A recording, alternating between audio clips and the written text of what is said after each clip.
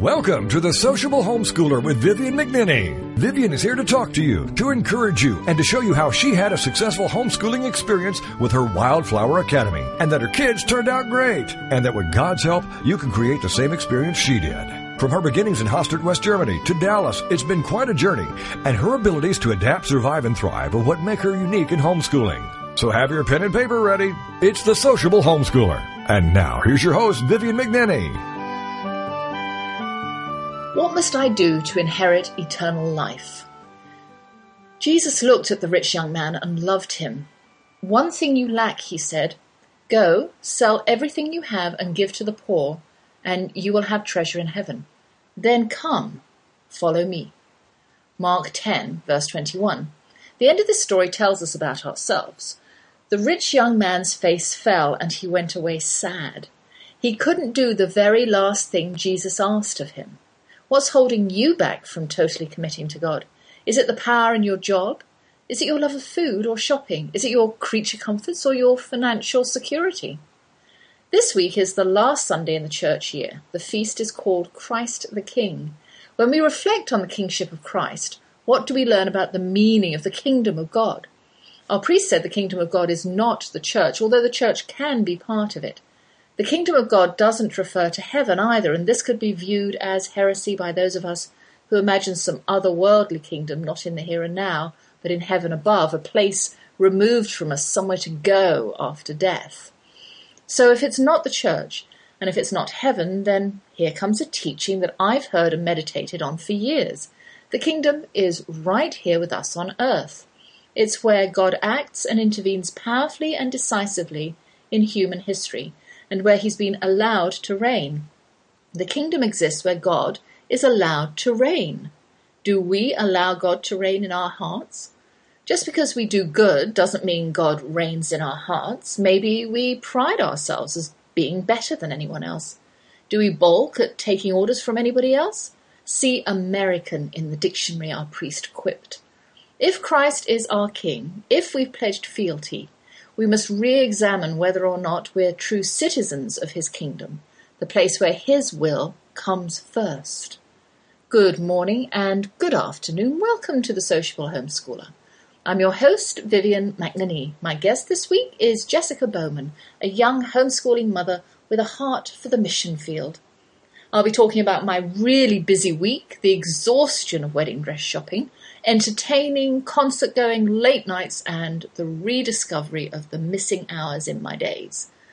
I'm drinking coffee on this Black Friday with a piece of Bakewell tart for my 11s, although I should still be full from yesterday. Have a bit of a sit down with me for an hour and enjoy my American life with a British accent. First off, how was your Thanksgiving?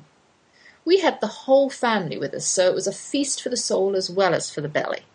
I'll tell you more about it next week once the dust has settled and things are vaguely back to normal, but I do want to share something with you that I've started to do, which is very rewarding. Years ago, I began occasional journaling in a little blank-paged booklet. The absence of lines was uninhibiting. I could draw, I could write in circles, literally, and I could colour outside the lines because there weren't any. My youngest daughter and I each did our first one before we left for England. We chose a theme. Only happy entries, or entries that worried us or that we were worried about. And we did it for a set amount of time, a month or 6 weeks, or maybe only a week. We loved our journals, and I completed 2 of them, then forgot about the process during my gap year. Then I heard a teaching on gratitude and how grateful people are happier because they find the positive in the most negative moments. People that are irritants become channels for the practice of patience, for example. Being overly full from dinner like yesterday can turn into gratitude of having food readily available and the choice to eat as much or as little as one desires. So I started my new gratitude journal a couple of weeks ago and found it to be seasonally appropriate for this time of year when we consciously remember to be thankful for our blessings on at least one day. How about being thankful for 3 days or 30 days or 300 days? One of my gratitude pages centered around the cold weather and the need to bring some of my outdoor plants inside for the winter. I didn't want to ruin the spaciousness of my office come yoga room come tea shop with loads of water-craving plants. I turned my moaning into gratitude that I had a space to harbour my plants when they needed shelter from the cold, and ended with the hope that I will be rewarded with winter tomatoes. Which leads me to another kind of reward that I experienced last week.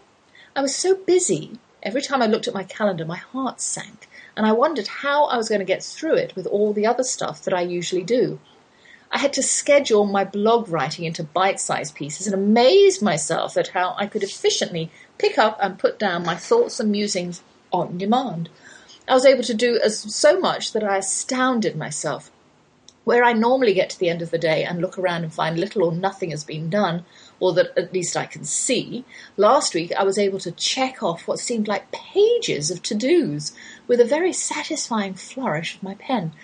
It began to dawn on me that there are certain activities where an hour has 60 long minutes into which can be crammed dusting, folding laundry and peeling potatoes, and other activities where 2 hours fly past in the blink of an eye, and all I've done is write half a page of passable prose.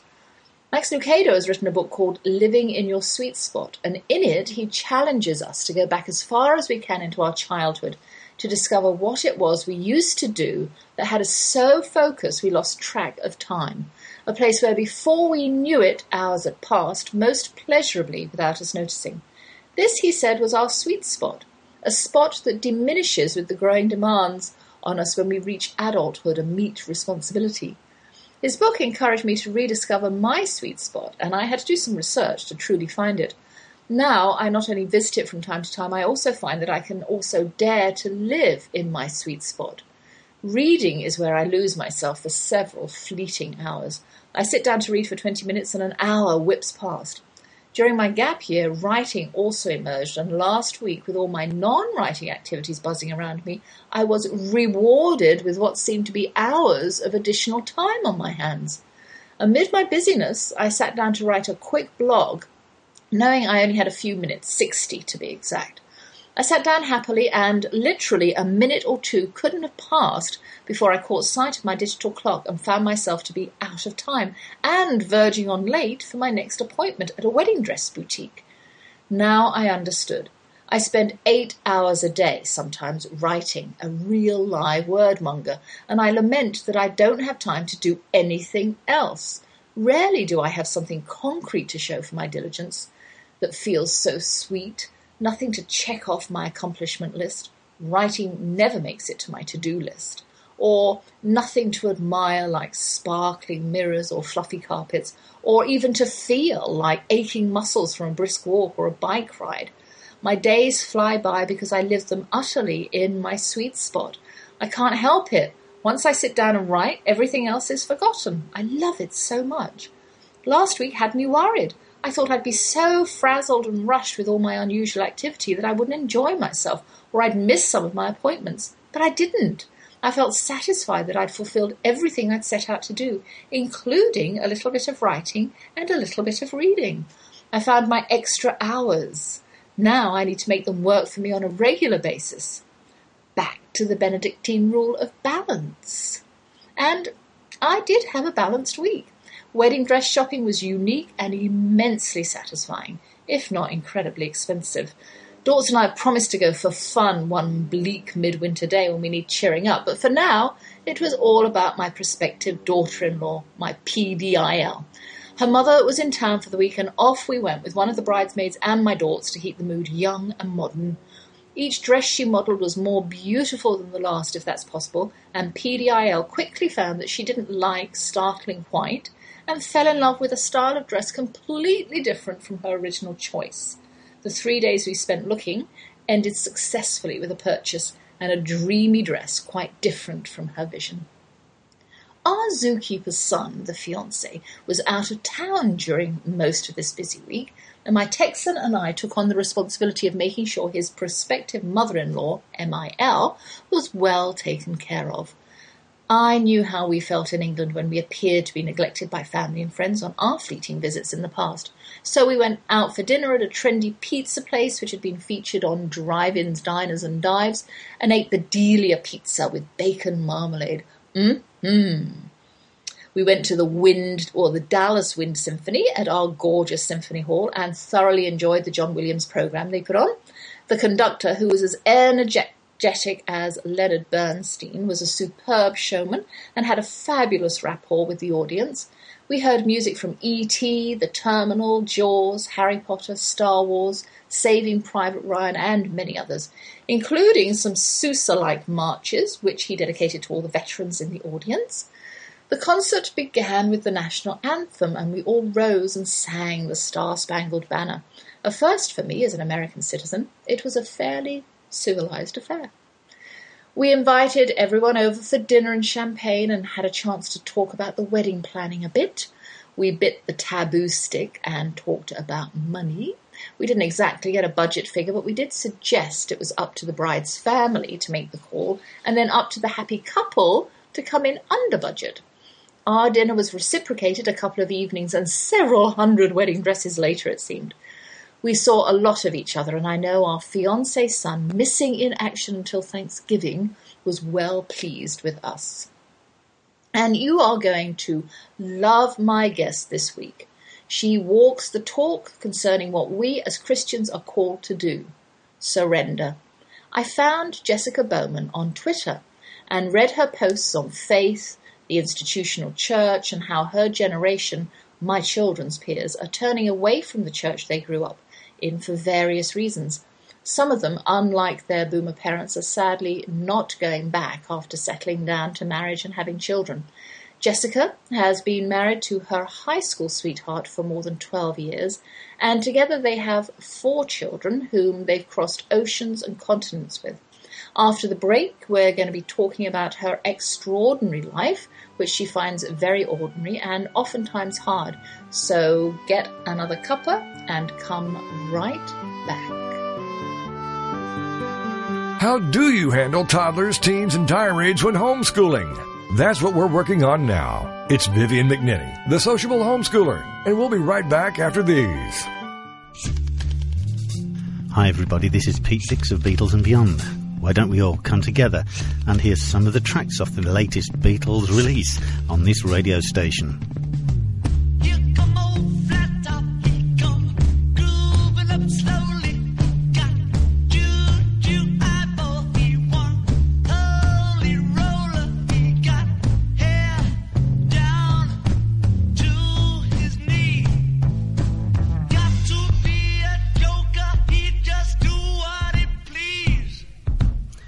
Yes, why don't you look up the schedules on this radio station and join me and Beatles listeners everywhere to hear the latest releases from the Beatles on Beatles and Beyond with Pete Dix.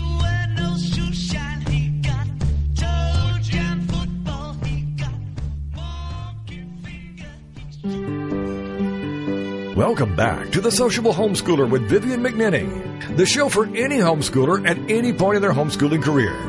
Join us as we plow through the problems, tackle the challenges, and celebrate the successes. It's The Sociable Homeschooler on TogiNet. And now back to your host, Vivian McNinney. Welcome, Jessica, to my show. Thank you for having me. All right, Jessica, tell us a little bit about yourself and your family. We are a family of 6. My husband and I have 4 children. He spent 8 years in the Air Force, so we've sort of moved all around, but we are currently in Canada. Okay. So, and you homeschool, did you say? Yes, I do homeschool. Okay, so you homeschool your children. And while your husband was in the Air Force, did you get to travel with him? We did, quite a bit. We moved several times. We lived in Tucson, Arizona, and we lived in Germany for a few years, which was great. Mm-hmm. We lived in California. We lived in Maryland. Oh, yeah. So we crisscrossed the world quite a bit. So you weren't one of these military mums that had to stay home while your husband got to go away? No, I've never really understood that. I mean, if he's going to Germany, I want to go to Europe. Exactly. Who would pass that up? Yeah, I know. So what did you like about Germany? Oh, it's beautiful, and there's so much culture. I mean, all the typical things you would expect. Mm-hmm. You're so close to so many historical things. Mm-hmm. And I like the people. Yeah, and you lived did you live on a base, an Air Force base? We did in the beginning, but in the end, we ended up moving off into a little German village. So we got my daughter went to German preschool back then. It's called German kindergarten. Yeah. So, and we loved it. And did you learn German while you were there? I did not. My husband learned quite a bit. I got very acclimated to it. You know, you pick up more than you realize to get by with, but I definitely didn't become fluent. And your daughter, she went to kindergarten, so did she come home speaking German? She picked up a little, but I don't think she has her father's gift for languages. Okay. Because most children fully immersed that way, I'm told, learn a lot. And she really didn't learn as much as I expected her to. Yeah. Well, that was great. I was born in Germany. My parents were in the military at the time, and I was actually born on a British base. And I was there until I was 6, so I know how beautiful it is and you know what it's like to be in a different country, and Germany is really a beautiful country. All right, so you've been all over the place and gradually added to your family, so now you have your 4 children, and your husband's no longer in the Air Force. Tell me what happened. He retired or had finished his sort of service? Yes, he did not retire. He did 2 tours or contracts, and we just really didn't feel like he was meant to go career. We just really felt like we had other things in our future. So after his 8 years were finished, he separated. And where were you at that time? We were in the Washington, D.C. area, in Maryland, for our last assignment. Yeah. And family, where did you grow up? We're both from Georgia. Okay. And I grew up down there in the southeast corner of Georgia. My husband, he was a missionary's kid, so he sort of grew up all over. All right. And so that's where you went once you'd finished with the Air Force. You went home to Georgia? We did. We went back home. We were there for a little more than 3 years. And we just really felt led to go back down. Yeah. And you were in Georgia when you've had this missionary call, the two of you together. And so during this time of you being married and traveling together, a lot of stuff has gone on with you and your relationship with God and your relationship with each other. Sure. And finally, together, you came to this sort of realization that perhaps God was calling you as missionaries, or how did that work? Really, it was always there in the back, even from the very beginning of our marriage. We always both had a feeling that it was in the future. It was in the one day. But then after, about 9 years of marriage, we finally realized that the future was getting a lot closer. Yeah. And we finally just reached a place where we felt that it was time to start taking the steps that we're getting ready. So then we started actually pursuing it more. Right. And I know that in my church, when people think that they're being called as missionaries, they have opportunities and they get supported by their church to go and do mission work. They might do it here in America, or one of the churches that I know is affiliated with Mercy Ships, so we'll send a couple of people off and to serve time on the ship in Africa. But I know that at some time you and your husband became disillusioned with church, the institution, not church, the body of people. So tell us about that, and how did that's kind of taken away a group of people that could support you. So tell us about why you decided to pull away from your church, and then how you were able to, on your own, go off and, sort of seek this missionary calling that you have. Yeah, it's such a huge question. We originally applied within our denomination because our home denomination has a huge organization for mission work, and it's very competitive with the economy and different things these days. So we ended up not being approved with them, and we had just a couple of bad experiences, not being really supported within the church, and we felt this pull towards the simplicity and the power in the early church and exploring that more. And, and some of it's very cultural. It completely depends on where you live. And at the time we were in the deep South, which is a whole different church culture than if you live in California or Maryland or some of the other places we lived. So, we battled a lot of legalism down there and stuff like that, which caused us to want to pull away a little more from the institutional church while we were down there. Yeah, and so you did that. You pulled away from your church, but it didn't mean that you pulled away from your faith. You carried on exploring and praying, obviously, and you stayed very much within your faith. You didn't choose to go to the organized church within four walls. Definitely. I mean, we were a part of a couple of different churches when we were in the South, and eventually we did pull away and we home churched for a while before we moved. But it wasn't a question of abandoning Christianity. It was just that desire to go to the roots of it, to a more pure manifestation of it, hopefully, and just looking for tearing down and weeding through the traditions and finding the substance, there.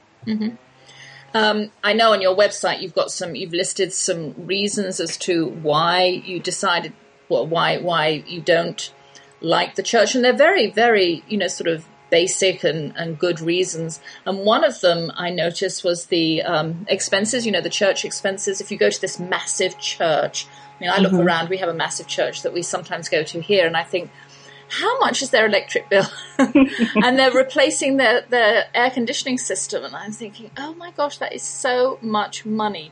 Would church be any less in a poorer place? I mean, in Africa, they do it underneath, a grass roof or no roof at all. And if you've got the people and the charisma would still be there, and it would still be just as satisfying without all of that. But I suppose our culture dictates something completely different here in America. We do have these churches, and no getting away from that. There are the bills, but sometimes I think some of that money could well be spent in other directions. Absolutely. And it is cultural. And I think our freedom in religion is a double-edged sword here in the first world, and it's a crutch in a way. I think it holds us back a lot of times. You see the church in Asia, how it's booming under circumstances of persecution, and it's all house church movements, and I don't think it's a coincidence that the church thrives in that atmosphere. And I think one of the reasons we have such a hard time here is that it's too easy and we're too distracted, and we are putting our money in some of the wrong things. It's complicated. Yeah, it is very complicated. Sometimes I think that people are encouraged to stay in their churches to fight from within to try and make that change. And I don't think that does not always work, because there's always, this kind of core group of people that will not change at all, no matter how ungodly some of the things they're doing are, because that's just the way it's always been. Yes. Yeah. Did you find that? I agree. It's just the complacency that we live in over here, and those sorts of people. Honestly, I don't think they're even in the church in those hard to be places of the world where the church is growing so rapidly, because it costs something to follow Christ in those places, and it doesn't cost us very much here. No. So we're more petty and have more factions, So where did you get your fervor from? You're young. You're still really young, and a lot of young people your age, some of them, when I was in England, didn't even know anything about the Bible and the Bible story, so they were completely unchurched. And a lot of your generation, I think, are. So where did you get that from? Who exposed you to church as a young child? Well, I did not really grow up in church. I grew up in the deep South, the Bible Belt, where everyone wears the name tag of Christian. Mm-hmm. But I didn't really start going to church until I was maybe a teenager. Mm-hmm. And that's when I met my husband, and we quickly became married. Mm-hmm. So definitely he has been the driving source of, we're definitely two parts of a whole mm-hmm. as far as seeking God and the most simple, pure working of Christianity that we can. And I've seen him through seminary, and he's here again in Canada going to a new seminary. So he trickles down his knowledge to me. He brings home lots of good conversations and mm-hmm. books, and we explore it that way. Mm-hmm. I think that's fantastic. I think it's fantastic that I can see in you that God had a plan right from the very start, and it, and it happened so young, and you met somebody, and there was no question of, oh, we have to wait, we finish seminary until we both finish our education and then get married. You just decided, well, we've met each other, we've decided that we're in love, and we're going to get married, and we're going to start our lives together. And Jessica, I think that's a fantastic story. And and do you feel that it's a fantastic story? I was just talking to someone today and saying that stories seem so fantastic in writing, but they don't feel that way so much. I mean, I am a survivor of teenage marriage, but it's almost made me be an opposer of it. Like, it's so hard. It's very, very hard. So I'm definitely a person now who would caution people not to marry so young. Yeah. Because it has so many difficulties that you don't think it will have. Yeah. Well, Jessica, we have to go on a short break now, and I'm talking to Jessica Bowman, and we're talking about her Christian faith and where it's leading her in her life. And we'll be back in about 90 seconds, so don't go far. How do you handle toddlers, teens, and tirades when homeschooling? That's what we're working on now. It's Vivian McNinney, the sociable homeschooler, and we'll be right back after these. Why do I feel so lousy? Why aren't my medications working? Why can't my doctor figure me out? These are just a few of the questions Dr. Kevin Connors will be exploring in Dr. Kevin Connors Live every Monday night at 9 p.m. Eastern, 10 p.m. Central on TogiNet.com. The author of the book, Help My Body Is Killing Me, solving the connections of autoimmune disease to thyroid problems, fibromyalgia, depression, ADD, ADHD, and more. He'll dig into these and many other conditions to dissect the mechanisms of your problems. Giving God the glory and looking for answers to make you look and feel better, to make you feel whole again. For more on him, his book, and the show, check out UpperRoomWellness.com. Never be satisfied with a diagnosis. There is always a reason behind it. And if you can alter the mechanisms that led you down your current path, we can change your future. It's Dr. Kevin Connors, live, Monday nights at 9, 10 Central, here on TogiNet.com. Welcome back to The Sociable Homeschooler with Vivian McNinney, the show for any homeschooler at any point in their homeschooling career. Join us as we plow through the problems, tackle the challenges, and celebrate the successes. It's The Sociable Homeschooler on TogiNet. And now back to your host, Vivian McNinney. Right, I'm back, and I'm talking to Jessica Bowman, and we're talking about faith and marriage and her family, and we're talking about church.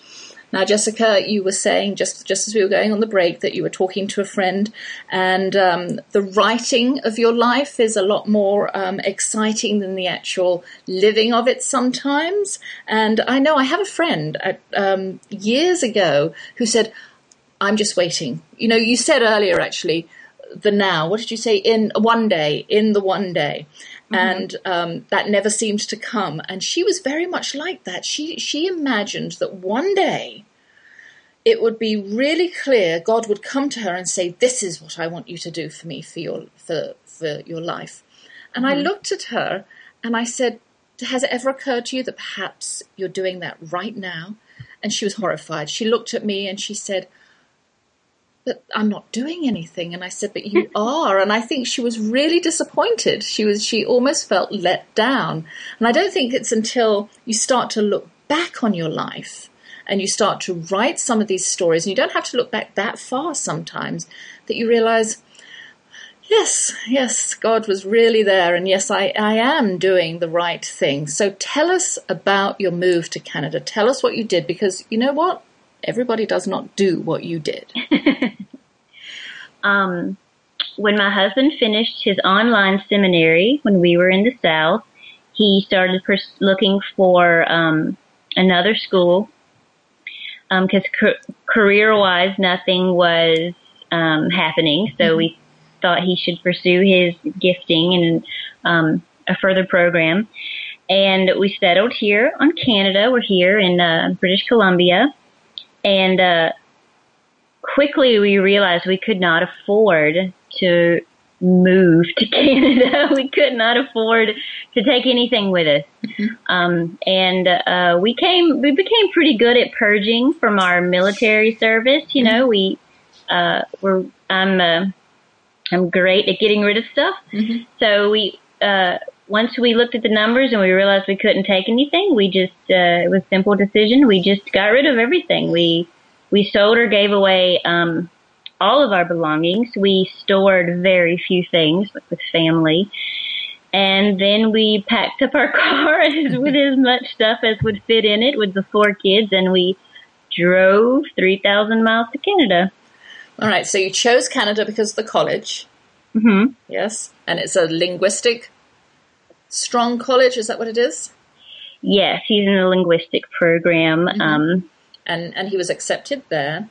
And then did you already have somewhere that you were going to go and live, or did you just go on a wing and a prayer? Not when we originally made the decision to come. We did end up sort of miraculously getting set up with a house before we actually started driving. I mean, we knew we had something in place before the move. But when we made the decision to sell everything we own, we didn't know what was going to happen on the other end. We honestly thought we were just going to sleep on the floor. Maybe, we thought we'll get sleeping bags. It'll be fine. But God provided a fully furnished house for us to rent this year from a family who has gone to Uganda for a year, and they've left their house as is. So we're just sort of house renting, sitting for them while they're gone. So it worked out perfectly. And so did you know these people before? No, it was very, I want to say coincidence, but in that God sort of way. Someone who reads my blog lives near here, and when they found out we were moving up there, they contacted me and they said, "Can I help you?" And I said, "Knock yourself out," And they very sort of accidentally found this house on Craigslist, the setup, and they contacted the people and us back and forth, and so a relative stranger sort of set it up for me. And so these people who don't know you and your family, and do they have young children themselves? They did. They have 4 children also, all adopted, which made it even a more perfect fit because they literally left bunk beds and toys and things in the house. And so they left their house and all of their belongings to you. I mean, it's so trusting. I mean, it's just a wonderful, wonderful story. And so when they come back after a year, is it just you don't know what's going to happen? I have no idea. But something's going to happen. We know that. We know something's going to happen. So 6 months from now is a big question mark, but I'm not worried about it. Yeah. So you've been there 6 months. Nearly. And how long is your husband's course? The program is 2 years. So we're looking at maybe being here that long. Yeah. So, I mean, you will probably after 2 years just pack everything up and just get yourselves over to Asia. Is that where you want to go? Yes, that's the plan. We hope it works out. The plan with no answers. The plan with no answers. Well, one step at a time. Come on, you know that God's doing this for you. So, I mean, you can just have all the confidence in the world. You've got Him on your side. Oh, fantastic! I wish I could do that, but the only time I ever sold everything was it was kind of like I said it would be easier just to sell everything than to make choices. Shall I keep this? And it was just easier in the end just to sell everything. And when I tell people that I did that, they look at me as if I'm absolutely crazy because that was 20 some odd years ago. And I I could probably do it again, but I'm not looking to do it again. But I'm pretty good at keeping things kind of whittled down. All right, so you moved to Canada. You're in British Columbia, correct? Yeah. And the weather's completely different. And is it cold yet? It's definitely cooler than back home. Than Georgia, I'm sure. Mm-hmm. Yeah. And anyway, so you moved to Canada, and you did go back to a church. You decided that you needed community. Mm-hmm. All right. So you're now back in a church. Different denomination or same denomination? Similar but different. Similar but different. All right. And happier, or are you coming to terms with it and just going, I'm worshipping God my way, and this is the vehicle through which I'm doing it, and I'm just going to, this is the way I'm going to do it?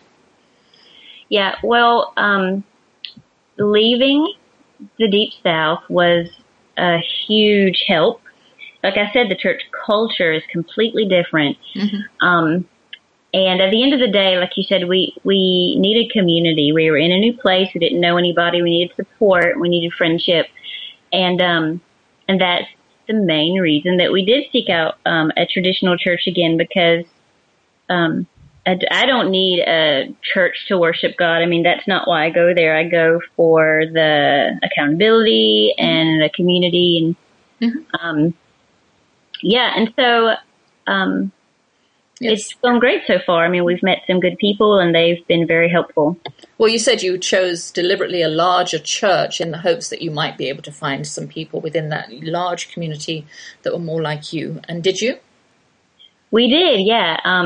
It doesn't sound like a very spiritual method, I guess, for finding a church, but it worked out very practically. And we connected with quite a few people. Yeah, well, good. And so how do you support yourselves? I read does your husband have like part-time jobs, or is college full-time there in Canada?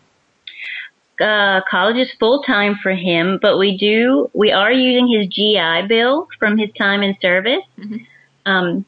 We saved it for such a time as this. It pays for the school, and it gives us a monthly allowance. Mm-hmm. I mean, it doesn't cover half of our expenses, but it's a nice chunk that helps us. And then I work part-time online through the blogging and virtual assistant work and stuff like that. Mm-hmm.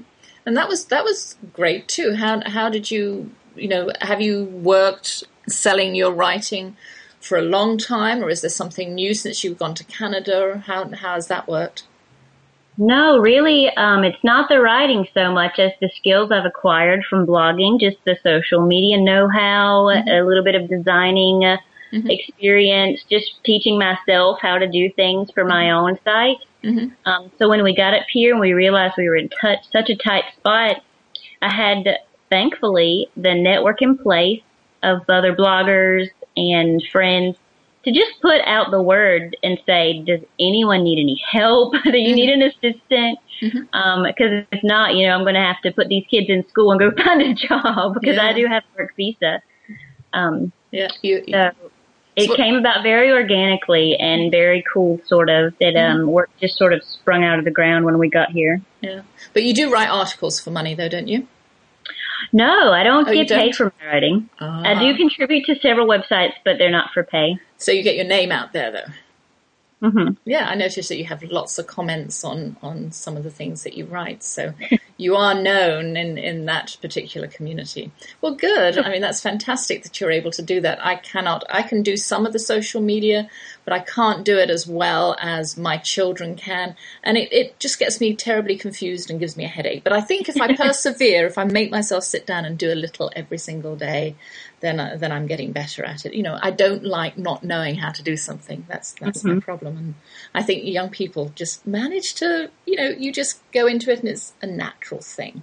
And we can use it so well for getting the word out and for airing our grievances. And one of the things about the church and the disillusionment about the church, it's been going on for years and years and years. I mean, in England, hundreds of years ago, being a bishop or a priest wasn't a vocation necessarily, it was a career. Mm-hmm. And so you had people leading whole congregations who didn't even believe in Jesus. And you're going, what? And you look around today and it's still happening. Mm. Yeah. And so I think, pulling away, coming back, reassessing, especially as a young person, and the two of you are going to be missionaries and you're going to be out there, sort of spreading the word. And what if Asia doesn't happen? What if you have to go somewhere like Arkansas? Are you all right with that? we're pretty open, and we had a preconceived idea of how quickly we were going to get onto the mission field, and that just crumbled. And so we realized, just because we know the end goal doesn't mean we know the journey to get there. So, pretty much every year of our life, 6 months, a year out, is a big question mark, like it is right now. Yeah, and you're all right with that? You don't mind that insecurity? Both my husband and I are pretty laid back in personality anyway, so that's a factor. And we've just been moving around so much our whole life that, it doesn't really bother us to not know what's going to happen in 6 months or a year. It can be tiring sometimes, but we don't worry about it. Mm-hmm. So we're open. Yeah. Like, we know Asia's there someday. Yeah. Somewhere it's there. We just don't know all the steps to get there yet. Yeah. Well, you will find them. And so did your husband ever go there while his parents were missionaries? Where were they missionaries? No, they were in West Africa, in Nigeria and in Ghana a bit. Mm-hmm. He has been to India before on a short-term 2-week trip before, and he loved it. Mm-hmm. All right, Jessica, we have to go on another short break, and when we come back, I just want to talk really briefly about where we can find you online. All right, so we'll be back in a couple of minutes.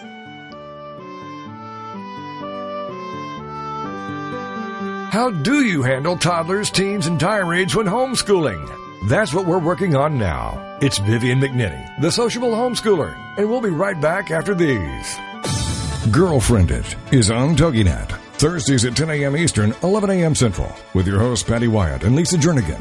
This show is your chance to share, learn, laugh, and connect with other women. The Girlfriended principle was born out of loss. Lisa had recently had her mother pass away from cancer, and my mom was murdered. A man just walking into a room and started a 23-second shooting spree. I think one of the things we both realized going through those tragedies that you can be extremely okay and be extremely sad. Check out girlfriended.com.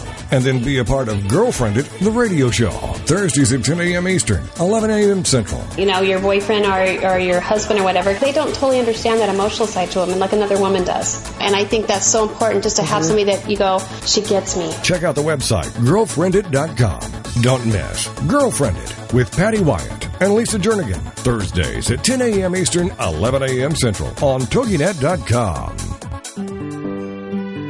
Welcome back to The Sociable Homeschooler with Vivian McNinney, the show for any homeschooler at any point in their homeschooling career. Join us as we plow through the problems, tackle the challenges, and celebrate the successes. It's The Sociable Homeschooler on TogiNet. And now back to your host, Vivian McNinney. Well, Jessica, we're back for about 5 more minutes, and so I would like to ask you to tell us first, you've written some books. Your main book is the one about your children, the boys, the wild men. Give us the title of that book and tell us briefly what it's about. It's called Parenting Wild Things, Embracing the Rumpus. And it's a general short book about, it's sort of a gentle parenting primer, dropping some of the preconceived, maybe authoritarian notions that you grew up with possibly, and exploring more gentle ways to parent. All right. And then you've written a couple of other little books, I think, that are just on... Can you get these online? Are these real books that you can buy from Amazon? You can buy the parenting book in print on Amazon. Everything else is just an ebook. Okay. And you find time somehow I have no idea. Some people have more than 24 hours in their day. I'm convinced of that. You might obviously manage your time really well. You do that as well as your blogging and of course homeschooling and watching and cooking. You need to go to Jessica's blog's website. It's Bohemian Bowman. Yes, is that what it's called? Yeah, Bohemian Bowman's. Bowman's. Oh, yes, Bohemian Bowman's. And you need to go on her site, and I'm going to have it linked on my radio page, because she has these fantastic recipes on how to make her children eat vegetables. They don't know they're eating vegetables because she's done this wonderful thing with them. And beans feature a lot on your menu. And so tell me about the food. You feel as though food arrives literally sometimes on your doorstep. Tell us how that happens and what's going on. You've got a site on Amazon. Tell us how to get there and the kinds of things that you need. The easiest way to find our Amazon grocery wish list is to go to bohemianbowmans.com and click on the Support Us page, and then you'll find a link to Amazon. When we moved to Canada, we realized we were not going to make ends meet, but we knew we were supposed to be here. On a complete whim, really. I mean, it's one of those God things, Holy Spirit things, obviously, but it felt like a whim. I decided to go on Amazon and create a wish list of grocery items, just dry goods in bulk, cereal and beans and rice and this sort of thing. And honestly, I did not expect anything from it. But I shared it on the blog, and people love to help. And so we get boxes every single week in the mail of peanut butter and coffee and this sort of stuff. And do you get more of some things? I wanted to. Can you change your list so that, if you've had nothing but beans for the last 2 months sent to you, you don't need any more beans, so you can take beans off your list? Yes, I've learned that the hard way, because you can adjust the priority of things, and there have been times when I've set a priority high and then forgotten to put it back down, and we would get, like just recently, I have these 25-pound bags of flour on the wish list, and we got like 3 of them, because I didn't realize I had set it high, and so people see that the need is high, and that's what they pick, So now I have like 75 pounds of flour, which is a blessing. It's it just means I can bake more. Yeah. So I have to make sure that I manage the list and change it when it needs changing.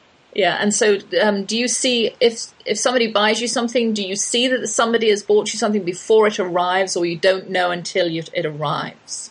No, I don't know until it comes in the mail, and I don't usually know who it comes from. I'm not exactly sure how that works. It may have to do with how you check out of Amazon. Sometimes people choose to leave a note. Most of the time it's completely anonymous, though, and we don't know. That's a good way of doing it.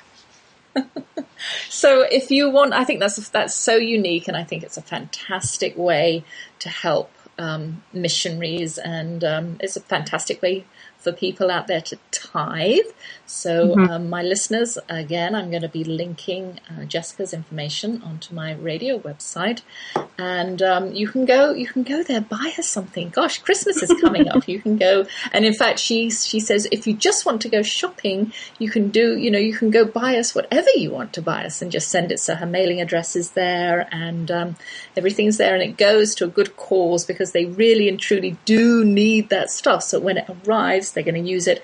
And she puts it all on her blog so beautifully, so you can see exactly what she's doing with it too. All right, Jessica, we've come to the end of our time together. And I want to thank you very much. I've been talking to Jessica Bowman, author of Parenting Wild Things, Embracing the Rumpus. Jessica homeschools her 4 children in British Columbia and is wowed by miracles daily. She blogs and sometimes gets paid for time spent on her computer. Jessica, you have a fantastic weekend. You too. And thanks so much for joining me this morning. It was a pleasure talking to you. It was a pleasure. Thank you. Thank you. Bye. Bye. Well, I hope you agree that Jessica and her husband's story is an amazing one. Imagine selling everything and moving across America to Canada with nothing, only to be offered a fully furnished home to live in while its owners spend a year in Africa as missionaries. You've got to take the plunge to watch God uncoil into action. Jessica said to me later, "Thanks for taking notice." Why don't you take notice and pop over to her Amazon wish list and buy the Bowmans some dry goods? You can find her blogging about faith, parenting, and most things in between at her website www.bohemianbowmans.com. There you can also find her books, Parenting Wild Things, Embracing the Rumpus, Pursuing Perspective, Finding Focus in Life's Blurry, and Bohemian Bowman's Guide to Beginner Blogging. Well, talking about faith, our squirrels in the back 40 have a faith of a very different kind. They're still running around without a care in the world, knowing that their safe, warm chimney tree is waiting for the winter nesting time. In fact, I caught one of them today in our flower beds under the undergrowth right next to the chimney, probably digging a really low hole, so I suppose I'll have to alert my fearless cowboy when he comes home. And remember the turtle I told you about the other week? Well, the powers that be at the local Parks and Recs department are draining the pond where he lives. I went for a couple of walks around it this week, and the sludge at the bottom is depressing, especially when I think of the fish and other wildlife lurking in the soggy depths. I have no idea what's going on. There's never anyone on the path to ask. All 5 men and 1 woman are gathered at the bottom of the pond in their wellies, stuck in the mud, peering at the pump, disturbing the silence, while it empties the last of the water into the creek running at the bottom of my property. There has to be an Irish joke in there somewhere. How many city employees does it take to drain a thriving pond? Well, other things I did during my busy week included a working lunch. It's been years since I've been out for a working lunch. It was awkward with laptops, drinks and salads on the little bistro table, but we still had fun. And I noticed lots of grey hairs, women, not men. Since going startling white, others in my genre seemed thicker on the ground. My Corpus Christi daughter is seeing more red PT Cruisers now that she's going to be the proud owner of one. And back in the day, my mother-in-law's comment that she'd never tell anyone we homeschooled until she found out that there were a lot of homeschoolers in her city. Then it wasn't so bad. We do start noticing things when they become relevant to our lives. Anyway, so I'm noticing all these women with their grey hair and thinking, good for you. Colouring my hair was terribly not me. And it was not me for too many years to say. But now I can proudly boast I am 100% me. What you see is what you get. I enjoyed a delightful evening with my reading group. We're all moving on with our lives. One of our key members is planning on spending at least half the year in their log home in New Mexico, which means our meetings won't be as frequent or maybe not as fully attended. We had the usual good food and fabulous discussion about an amazing book called The Art of Racing in the Rain by Garth Stein. Don't let the fact that there's a dog on the front cover put you off. It's an insightful study of the human condition, and we all loved the nuances and parallels between car racing and living, endurance and perseverance. And I got my hair cut for the holidays and experimented with a little bit of blue highlight. I was going to be a blue hair. And I'm not going to pursue it. I was getting used to the plain old white lighting up the room I walked into. So, growing it out or letting it fade out. And my Texan and I hosted our quarterly dinner club with an English theme. For the evening, our house became the awful good pub. No one wanted the kidneys in the steak and kidney pudding, hence the name. We bought a small keg of Newcastle ale, gin and tonic, and Pimm's, and persuaded our barista daughter to serve drinks from the bar. She complied and was a resounding hit, even scoring a few tips. Food-wise, we did Welsh rarebit, Scotch eggs, and beef wrapped in bacon. These were the starters, and we always fill up with their yummy deliciousness. By the time we sat down at the table, cunningly disguised as a billiard table by my artistic blue-eyed cowboy, we were already full. But we took it slowly and did justice to the fish and chips using a deep fryer outside so as not to stink up the house, shepherd's pie, steak pudding, peas, Brussels sprouts, and more potatoes, bread, champagne. For afters, we had a trifle with banana custard in it, topped with cream, raspberries, and chocolate, an apple crisp with whipped cream, and my Bakewell tart. Then, as if that wasn't enough, we finished off with strong cheeses and homemade port. I didn't feel as if I ate that much, but I was so full.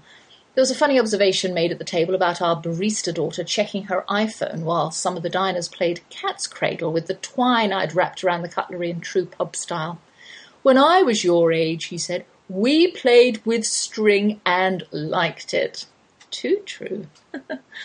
My Texan went down to Corpus this week to take our teacher daughter her new Rosabella PT Cruiser. He left in the morning and drove all day by himself, but the weather was fair, so no natural distractions. He spent 2 days getting her old car roadworthy to drive home after she finished work on Wednesday. They drove through the night, and I told my cowboy not to be brave and refuse to share the driving or take any risks, and he said, "Are you calling me brave?" My youngest daughter and I were at home alone. It's been years since I've been in the house by myself, and I was reminded of the early days with children and a husband on the road for months on end. How did I do it? We went shopping, Dortz and I, for Thanksgiving groceries. We cooked, we had dinner together, and we watched a film in the nest, and the sun stayed out, which helped with our spirits. Well, that's me for another week. Have fun on your own. Miss me, won't you? This week will revolve around my visiting daughter, a movie, shopping, and lots of talking. And I'll be here, same time, same place on TogiNet Radio next week.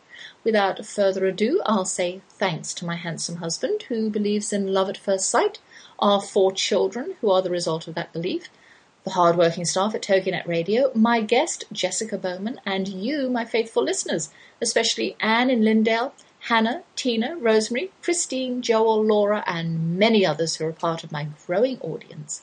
And don't forget to listen to my friend Ali Lapreet with This Little Parent Stayed Home, Mondays at 7 Central, and Sandy Fowler of Hartfield Holidays, also on Mondays at 1 Central. And I've got Sandy is going to be with me on my Christmas show, and I've got some other visitors and guests all ready for you for the Christmas and New Year shows, so you'll want to tune into those.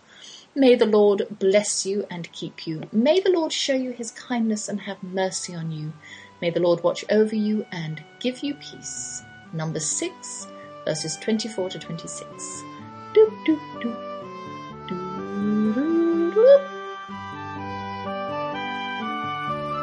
Thank you for joining us for The Sociable Homeschooler with Vivian McNinney on TogiNet. The Sociable Homeschooler is Vivian's attempt to help dispel the stereotypical homeschool family. She and her husband have 4 grown children ages 24 to 18 who are willing guinea pigs for her foray into homeschooling, the Wildflower Academy, which flourished for 15 years. Vivian is here to be an encourager to all of you who are thinking of homeschooling. Plus, you'll have some great ideas on homework, vacations, keeping science projects in the house, and being popular versus popularity. So, we'll see you here next Friday for another engaging hour with a sociable homeschooler, Vivian McNinney. Friday afternoons at 5, 4 Central on TogiNet.com.